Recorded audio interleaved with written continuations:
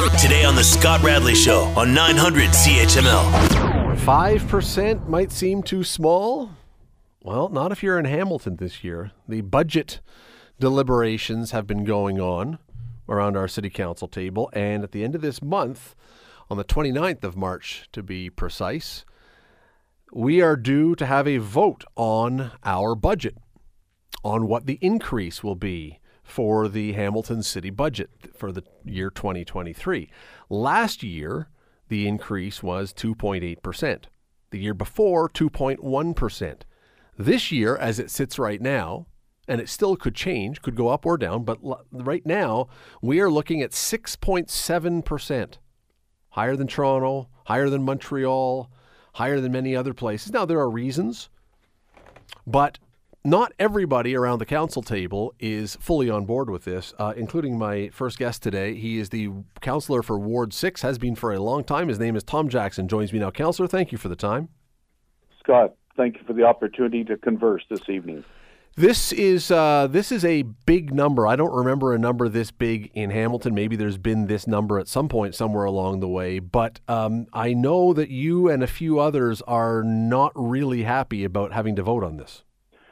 Scott, you're absolutely right, and I was just checking some of my archive files since amalgamation, and I think that this will be the first time since amalgamation that I'll be voting against the global budget on March 29th. It's it's unacceptable for me at this time to think of passing along a nearly 7% increase to the hardworking families, my constituents of the East Mountain, coming out of a pandemic, all the rising prices across the board of produce, rent, mortgages, inflation, and it's just for me unacceptable. And given some of the ticket items as well, that I'll call it and I'm very respectful of the new philosophy that's on council, given the fact that 2/3 of them are brand new, and I'm only one of 6 returnees. So I'm very respectful of what I'll call a new philosophy on council. But I'm just worried that this tax increase may end up being a harbinger for even future larger tax increases during this term of council. Many of the things, so my understanding is that roughly 4% of that 6.9 would be things that are out of your control due to inflation, due to whatever costs that just are naturally going to be there. But that leaves, 2.5 roughly percent. Those are things that councillors have added to it. Council-related items is the proper name. Where did they all come from? Did they all show up at once? Or was the idea that there's money now that we can do this? Where did we get all these extra items coming from? These are council referred items that probably you're mentioning here, Scott, and also business case referred items from management as well. That over the last 3.5, 4 months since the October 24th election have been referred for the budget discussion at this time. And that's what we've been dealing with. And we were sitting about 4 to 6 weeks ago, we were sitting around 5.4%. And if we had got it under 5%, it may have been a tolerable consideration for me. But in light of where we're sitting right now, and given our municipalities' ability to pay, our affordability for the everyday resident and constituent of, I'll speak for my East Mount community of nearly 40,000 people. We're just not as wealthy a community as those to the east and west of us are, like the Halton and Peel regions of Oakville, Burlington, Mississauga, and to the west of us with the Grimsbys and Beamsvilles within the Niagara region. So one example for me, Scott, 2 examples, one that's a large ticket item and one that's for me the optics of the debate and the decision. The large ticket item for me is the master bike lane program. We had last term of council, we had embarked upon a 25 to 30 year plan to eventually phase in cycling lanes across our city, mostly on the main arterials, from coast to coast to coast, and doing it in a graduated manner, keeping in mind other priorities of basic hard infrastructure like maintaining our roads and sidewalks and parks and multi-use trails, things that, in my humble opinion, are extremely important to at least my constituents and I think across our city. But instead, this council has decided, pending the March 29th ratification vote, to accelerate that 25 to 30-year plan over about a 2 to 3 year period. And immediately it was decided to hire 5 new staff at $660,000 annual operating costs to implement the accelerated plan. And when I look at all the priorities, Scott, I just feel that that's way too expedited a program, and it's not being mindful again of the overall affordability to pay. On the optics side, the second issue was, look, I respect the fact that a number of my colleagues have stated publicly during the budget debates that they campaigned on greater communication, greater resources to provide that greater communication to their constituents. I'm very respectful of that. Tom Jackson did not campaign on increasing his office budget. I'm very proud of the work my one full-time, my one part-time staff and myself do, pumping out the work to nearly 40,000 residents on the East Mountain. But I didn't campaign on increasing my office budget. And again, the majority by 11-4 vote last week, pending ratification, decided to pass along the 16% increase overall. So all that combined, Scott, and leading to a possible nearly 7% increase. And by the way, this Thursday, we're going to have a big discussion on the homelessness and housing strategy as well. That could be earmarked in the neighborhood of $20 to $25 million. And as you probably know, every $9 million is a 1% tax increase. The 6.7 might still be moving. The needle might still be going upwards. Okay, but many of the things that we are talking about, we only have a minute left here, many of the things that we're talking about are services and things that are going to help some people in the community. That would be the argument to say, well, you know what, why wait? Do this now because we can help them. Yes. Well, you know what, Scott, again, all those competing priorities, and I fully understand the issue regarding housing and homelessness and encampments, but again, it's against competing priorities and what our citizens and the overall tax base can afford in our city. And don't forget, Scott, we've got, next to Toronto, we probably have the greatest number of social programs within the GTA. I know that a study we did 20 years ago that was initiated by myself with staff demonstrated that a net number of people requiring social assistance and social programs come down the GTA to Hamilton, causing an additional increase to our tax levy. And we're a compassionate community. We always will be.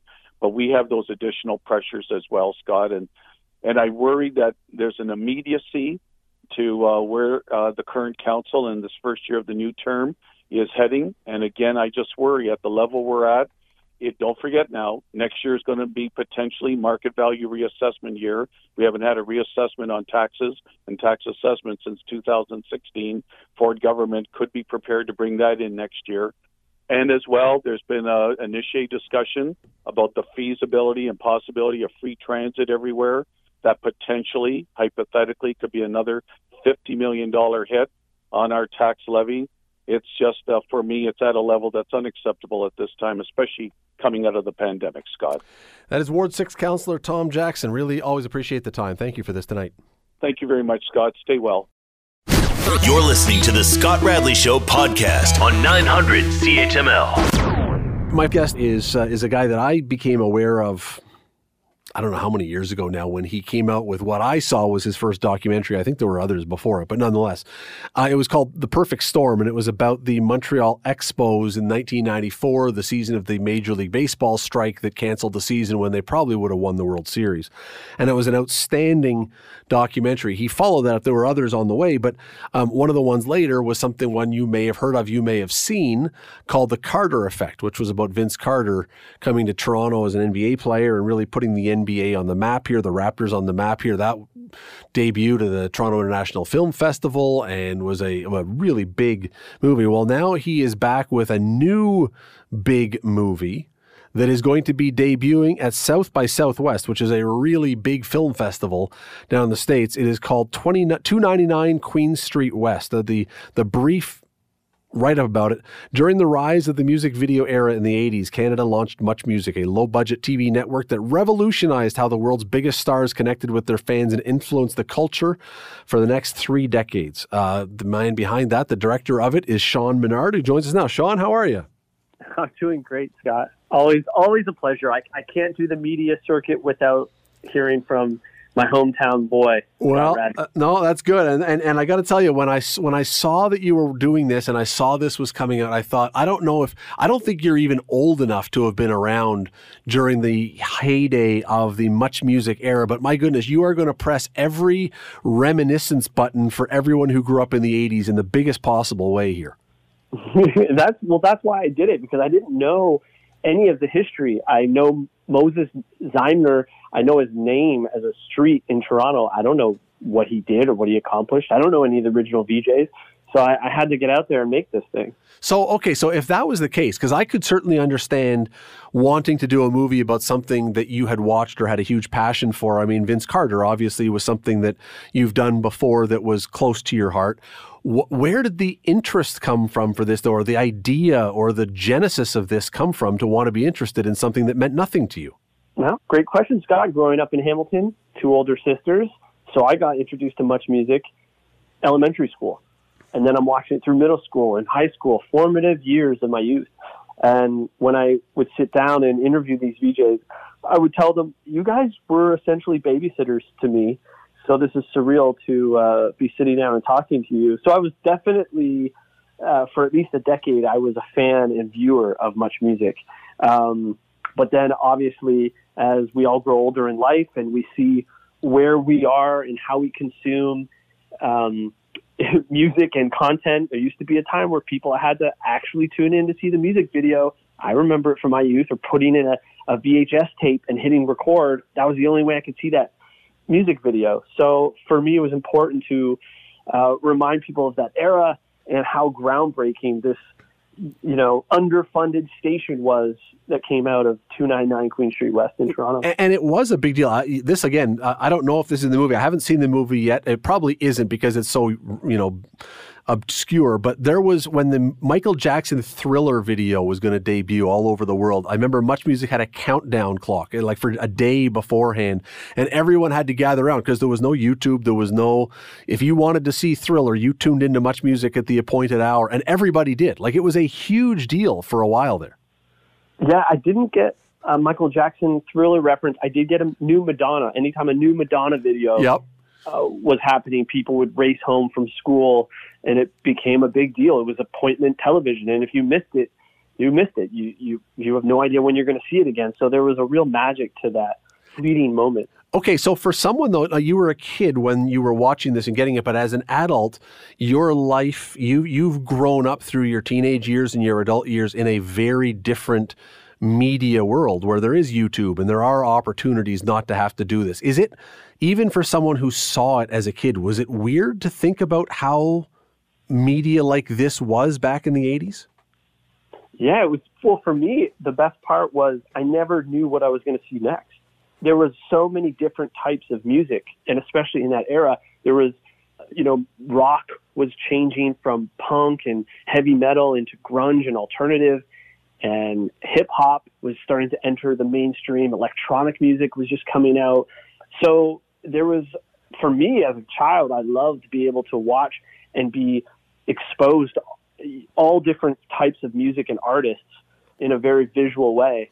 And that was part of the part that was that really stands out in my mind. And you bring up a great point, because now you can just go on to Apple Music or iTunes or whatever. You can pick exactly the music that you want there. If MuchMusic is on, those silos get eliminated. You get exposed to an awful lot of different types of music that today you might not. That's a great point. And talking to a lot of the VJs, finding out how the programming, especially in the 80s and early 90s, worked, is they were given free reign. So it was, if they found a local band that they really enjoyed, they would have an opportunity to launch that artist and they play their music video. And then bands like the Tragically Hip or Blue Rodeo or Bare Naked Ladies getting their record deal based on playing a song at Speaker's Corner. Yeah. So you had this explosion of Canadian artists that had an opportunity And it didn't seem like this far-off hope and a pipe dream to try and get on MTV. They had their homegrown station that, by the way, had to play 30% CanCon, which was always never the floor. There was a ceiling, so they would always play more. So it kind of changed that landscape. If my last film was The Carter Effect, this film for the music industry is very much the MuchMusic effect. So when you sit down and decide to do this, and well, before I get to, how did you eventually decide to do this? What was the impetus that finally made you say, I've got to do this movie? I don't know if there was an impetus other than I recognized the wave of, or the excitement for me to be able to take something from my youth, which was Vince Carter and the Raptors, and to be able to put that on a global stage. That film aired around the world on Netflix. And for me, it was very satisfying to be able to share a piece of Canadian history and have it resonate with so many people around the world. So it was really, I would love to be able to have tried that again. And so it's been a 6-year journey to try and make this film.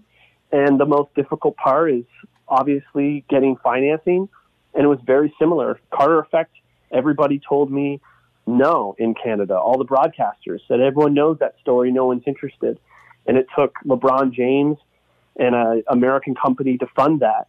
I was getting the same type of response, that this is just interesting to Canadians, and it was a fleeting moment, and it is what it is. But I saw it as something bigger and something more, so I decided to finally really just put up my house here in Toronto as collateral. Really? Did you really? I did. Yeah, I'm just starting to feel comfortable telling that now. Unbelievable. Wow. Okay. Yeah. All right. And so how do you start on this? Like, who do you go to first to begin the process? Because I wouldn't even know where you would start to try and go to the first person and say, I want to talk to you about this. How do you get going? The first person I sat down and met with and reached out to was Erica M. Oh, yeah. Who was DJ from your teenagehood. Yep. I'm sure you may or may not have had a crush on her, like many other young might men have. around. I can either confirm nor deny, but might have. So she was the first female DJ on the air. She was a receptionist, and then they needed a female, so they threw her right on, and she became the most popular DJ through the 80s. And when I met with her, I told her, Erica, before I started researching this project, I didn't know who you were. I have no idea who you were until recently. So I'm like, that is why this thing needs to be made, because there's a plethora of them. Michael Williams, I had no idea who he was. The list goes on for the ones that were outside of my generation, and they were very groundbreaking, incredible journalists, but sometimes in Canada, they get scoffed at because they were appealing to youth culture. But in my opinion, and I feel that they deserved more, and people need to kind of put them on more of a pedestal to show that they were really groundbreaking. Well, so I started with Erica. Keep in mind that even before MuchMusic, there was the new music on City TV, and John Roberts, who became a White House correspondent, was one of the hosts of that. So, you learn in the music business, I guess, you got to give them some credit. They can do some good interviews. And to be honest with you, and that's something I learned through this film, is that new music was being done well before MTV. So you're talking about a Toronto station that is doing content with musicians at a time when the only people sitting down and talking to these musicians, the Ramones, the Rolling Stones, Sting from the Police, the list goes on, the only time they're getting those interviews, on camera was from this station at City TV in Toronto, which is the new music. So they really were trailblazers. So when you approach Erica M and then others after that, is the response, yeah, okay, whatever? Or is it, oh, I'm really thrilled that someone thinks that we were doing enough of a cool enough thing that it's worth a movie? I would say a combination, but the majority were skeptical. They were skeptical that this will get a big audience, that this will find a home and a platform. And off the top of your show, I love that you pointed out where it's airing and debuting. The biggest film festivals in the United States has been able to find this in the pile of submissions and give it its world premiere. And that's really changed the conversation. And, for some reason, we always need the American reassurance pat on the back for up here in Canada. But yeah, so it was a combination, I would say, of skeptical and others of really being supportive and wanting to be a part of it. I'm jumping around a little bit. When you talk about South by Southwest, would this have caught their eye? You mentioned that this is just a small Canadian outlet, but at the same time, all the people who were being interviewed are world famous stars. So there is star power in this, even though maybe some of the people at South by Southwest may not know Erica M or whoever else. They know who the people are who are being interviewed. And that's exactly right. I leaned into the star power, and that was something that always had me gravitate towards this story. Although the narrative is really much in the heartbeat, and the people that you're meeting are the VJs, but visually, those VJs just so happen to be sitting down with global icons, the biggest names in music from the 80s, 90s to the early 2000s. So, I try not to look at something as, this is just a Canadian piece just for a Canadian audience. To me, it was always a global story. It just so happened to take place in Toronto. As I say, I can't wait to see it. And one of the reasons I did a couple of years ago, I read Christopher Ward's book. I think it was called Is This Live or Are We Live? Something like that. I can't remember now, about MuchMusic, and had him on the show. And one of the things I remember in that book was that there were times that an artist was showing up and they would just pick a VJ and say, "Oh, you're up, interview them." And, as someone who does this for a living, I'm sort of comfortable with that, but still, that would be terrifying at times when you've got some huge star and all of a sudden you just walk in and they go, "Oh, by the way, David Bowie is waiting there. Go talk to him." That was the biggest surprise for me when I was interviewing the VJs.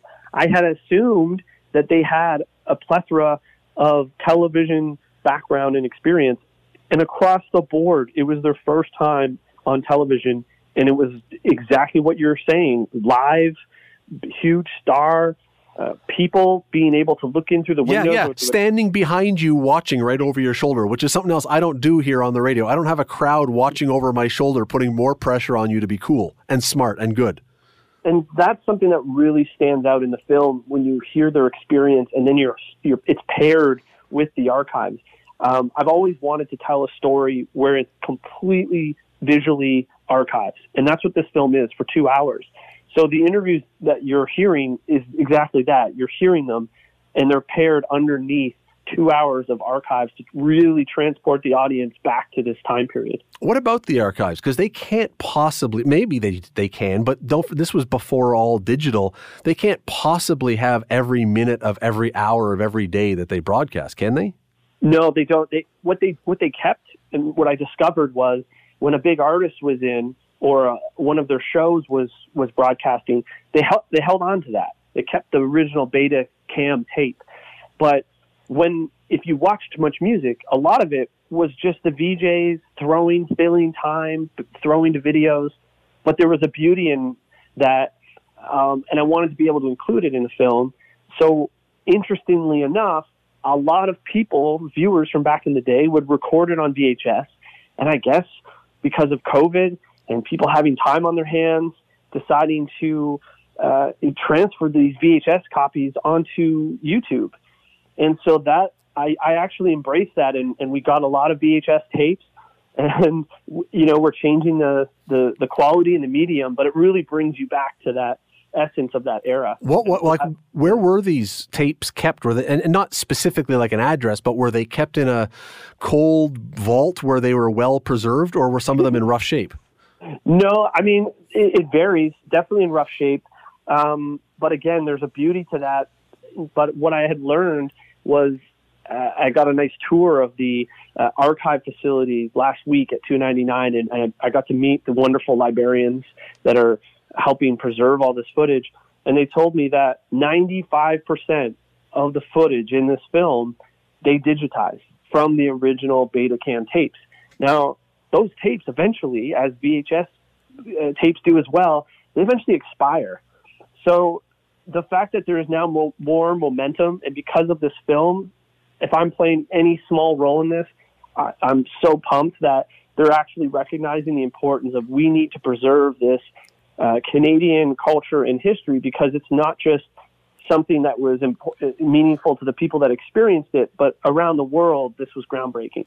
Now, I did notice that all the movies you've done before, or maybe almost all the movies you've done before, have been about sports, and you always directed with a nice clean-cut haircut and short and looking like an athlete. And now you look like the lead singer of In Excess.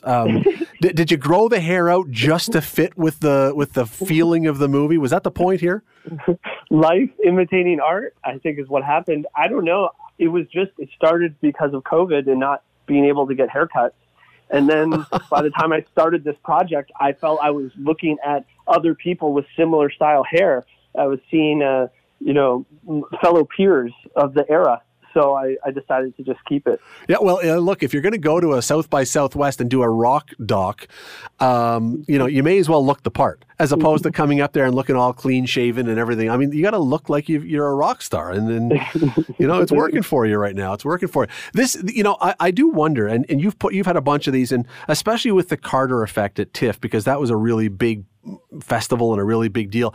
Someone I came across on YouTube yesterday, just by coincidence, someone put out, or on Twitter, pardon me, they put out the scene from the movie That Thing You Do, the Tom Hanks movie about the group The Wonders, the scene where they first hear their song on the radio, and it's just unbridled joy, and it's a great scene. And I wonder for you, when you sit in a huge theater at one of these enormous festivals with all these stars, and it's such a big deal, what is it like watching your own movie in that venue with that kind of moment? Is it similar? Is it just completely out-of-body experience? It is. It's something that throughout the process you're always thinking about, because you keep the audience in mind. When I'm sitting there alone, editing hours after hours for months, you're always trying to anticipate how an audience or a room full of people will respond and engage with certain scenes and tempo and pacing and songs and all that kind of sort of elements. So it's the biggest payoff for sure, is to get that first moment. And I recognize how rare it is in the modern times.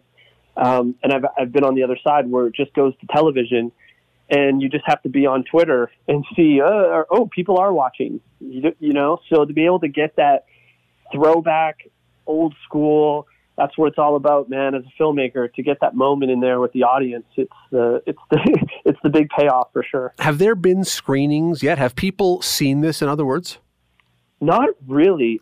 No, to be honest with you. So you don't know if the parts that you think are the points that are going to get a big rise. You have no idea if it does what you think it does yet. I like to think I'm a pro at this, where I can anticipate it, but you really don't know how it hits until that first moment. So when I had Carter Effect, it was a 2,000-seat venue, sold out at the Princess of Wales. Behind me was LeBron James, my executive producer, and Drake was 2 seats over. He was watching it. So there was a real rush of how are these moments going to land, but I like to think, I don't know. It's definitely nervousness, but I feel very confident that it's going to pay off and be very enjoyable for the audience. I have no doubt, because of what it's going to do for people and the memories they're going to have. I have no doubt that that'll work. Now, just before I let you go, you said there really hasn't been any viewings yet, so you haven't had Steve Anthony or Erica M or I don't know, Denise Donlin, I'm trying to think of the names. You haven't had them calling up going, man, you got to send me a preview copy. I got to see this movie. Well, some of them have sent just their section in the film. Erica, because I brought her on board early on as a consulting producer, she's watched the film and made sure that it was accurate. She loved it. So it has been gone that way, but I really wanted the VJs to have that first experience at the eventual Canadian premiere. But this one definitely has a different vibe and energy, because this is the first time I've ever had a film screen in America. It's so Canadian and Toronto-centric. I don't have the home field advantage like I did last time. So I'm very much curious and excited for that opportunity. I got to imagine there's going to be a showing at some point with all these VJs together, because the showing along with the comments that they would have would be worth a ticket. Yeah, so it's That's the goal, is the Canadian premiere to be at a certain film festival in Toronto in September. Hopefully it lands there. Regardless, afterwards, I'm going to take this theatrically coast to coast, and definitely making a stop for a night in Hamilton somewhere, some venue. Maybe I'll pick your brain. Actually, you know what you should do? You should be the moderator for the Q&A. Well, after. You know what? Isn't Rick Campanelli from Hamilton? He is, and I'll bring out not only Rick, I'll bring out a couple other VJs, and we'll make this great event of the way that people consumed MuchMusic back in the day. It was very communal. And funny you should say that, because the only VJ dropping their own dime to come to Austin in the most expensive time is Rick Campanelli himself. So it'll be the first time. He hasn't seen a single frame of this movie. He'll be sitting beside me at the premiere next Monday at South by Southwest, and we'll be doing an onstage Q&A after. The movie is called 299 Queen Street West, and if I'm correct, and we got to let Sean go, if I'm correct, at some point in the next year, this will be on Crave, right? This year? That's correct, yes. Okay. At some point next year, it'll be streaming on Crave. That is, I can't wait to see it. I think a lot of people who are listening, who, as I say, like your sisters, grew up with MuchMusic, will really be interested in seeing this, because you're right. There were a lot of people on there that we grew up with, and it was a huge part of a different life that we had. Sean Menard is the filmmaker. He's a Hamilton guy. Sean, listen, always love having you on. Thanks for taking the time today. Oh, I appreciate you taking the time having me on, Scott. That is, as I say, that's Sean Menard. Go look up the Carter Effect. Go look up The Perfect Storm. You can find all these things online on different streaming services. Well worth your time. And then this one at some point, 299 Queen Street West. The Scott Radley Show, weekday evenings from 6 to 8 on 900 CHML. The Scott Radley Show podcast is available on Apple Podcast, Google Podcast, and wherever you get your podcasts. I'm Scott Radley. Thanks again for listening, and do not forget to subscribe to this podcast. It is free. You will never miss an episode, and also be sure you rate us and review us. Whatever you think of us, we'll take it. Thanks for listening.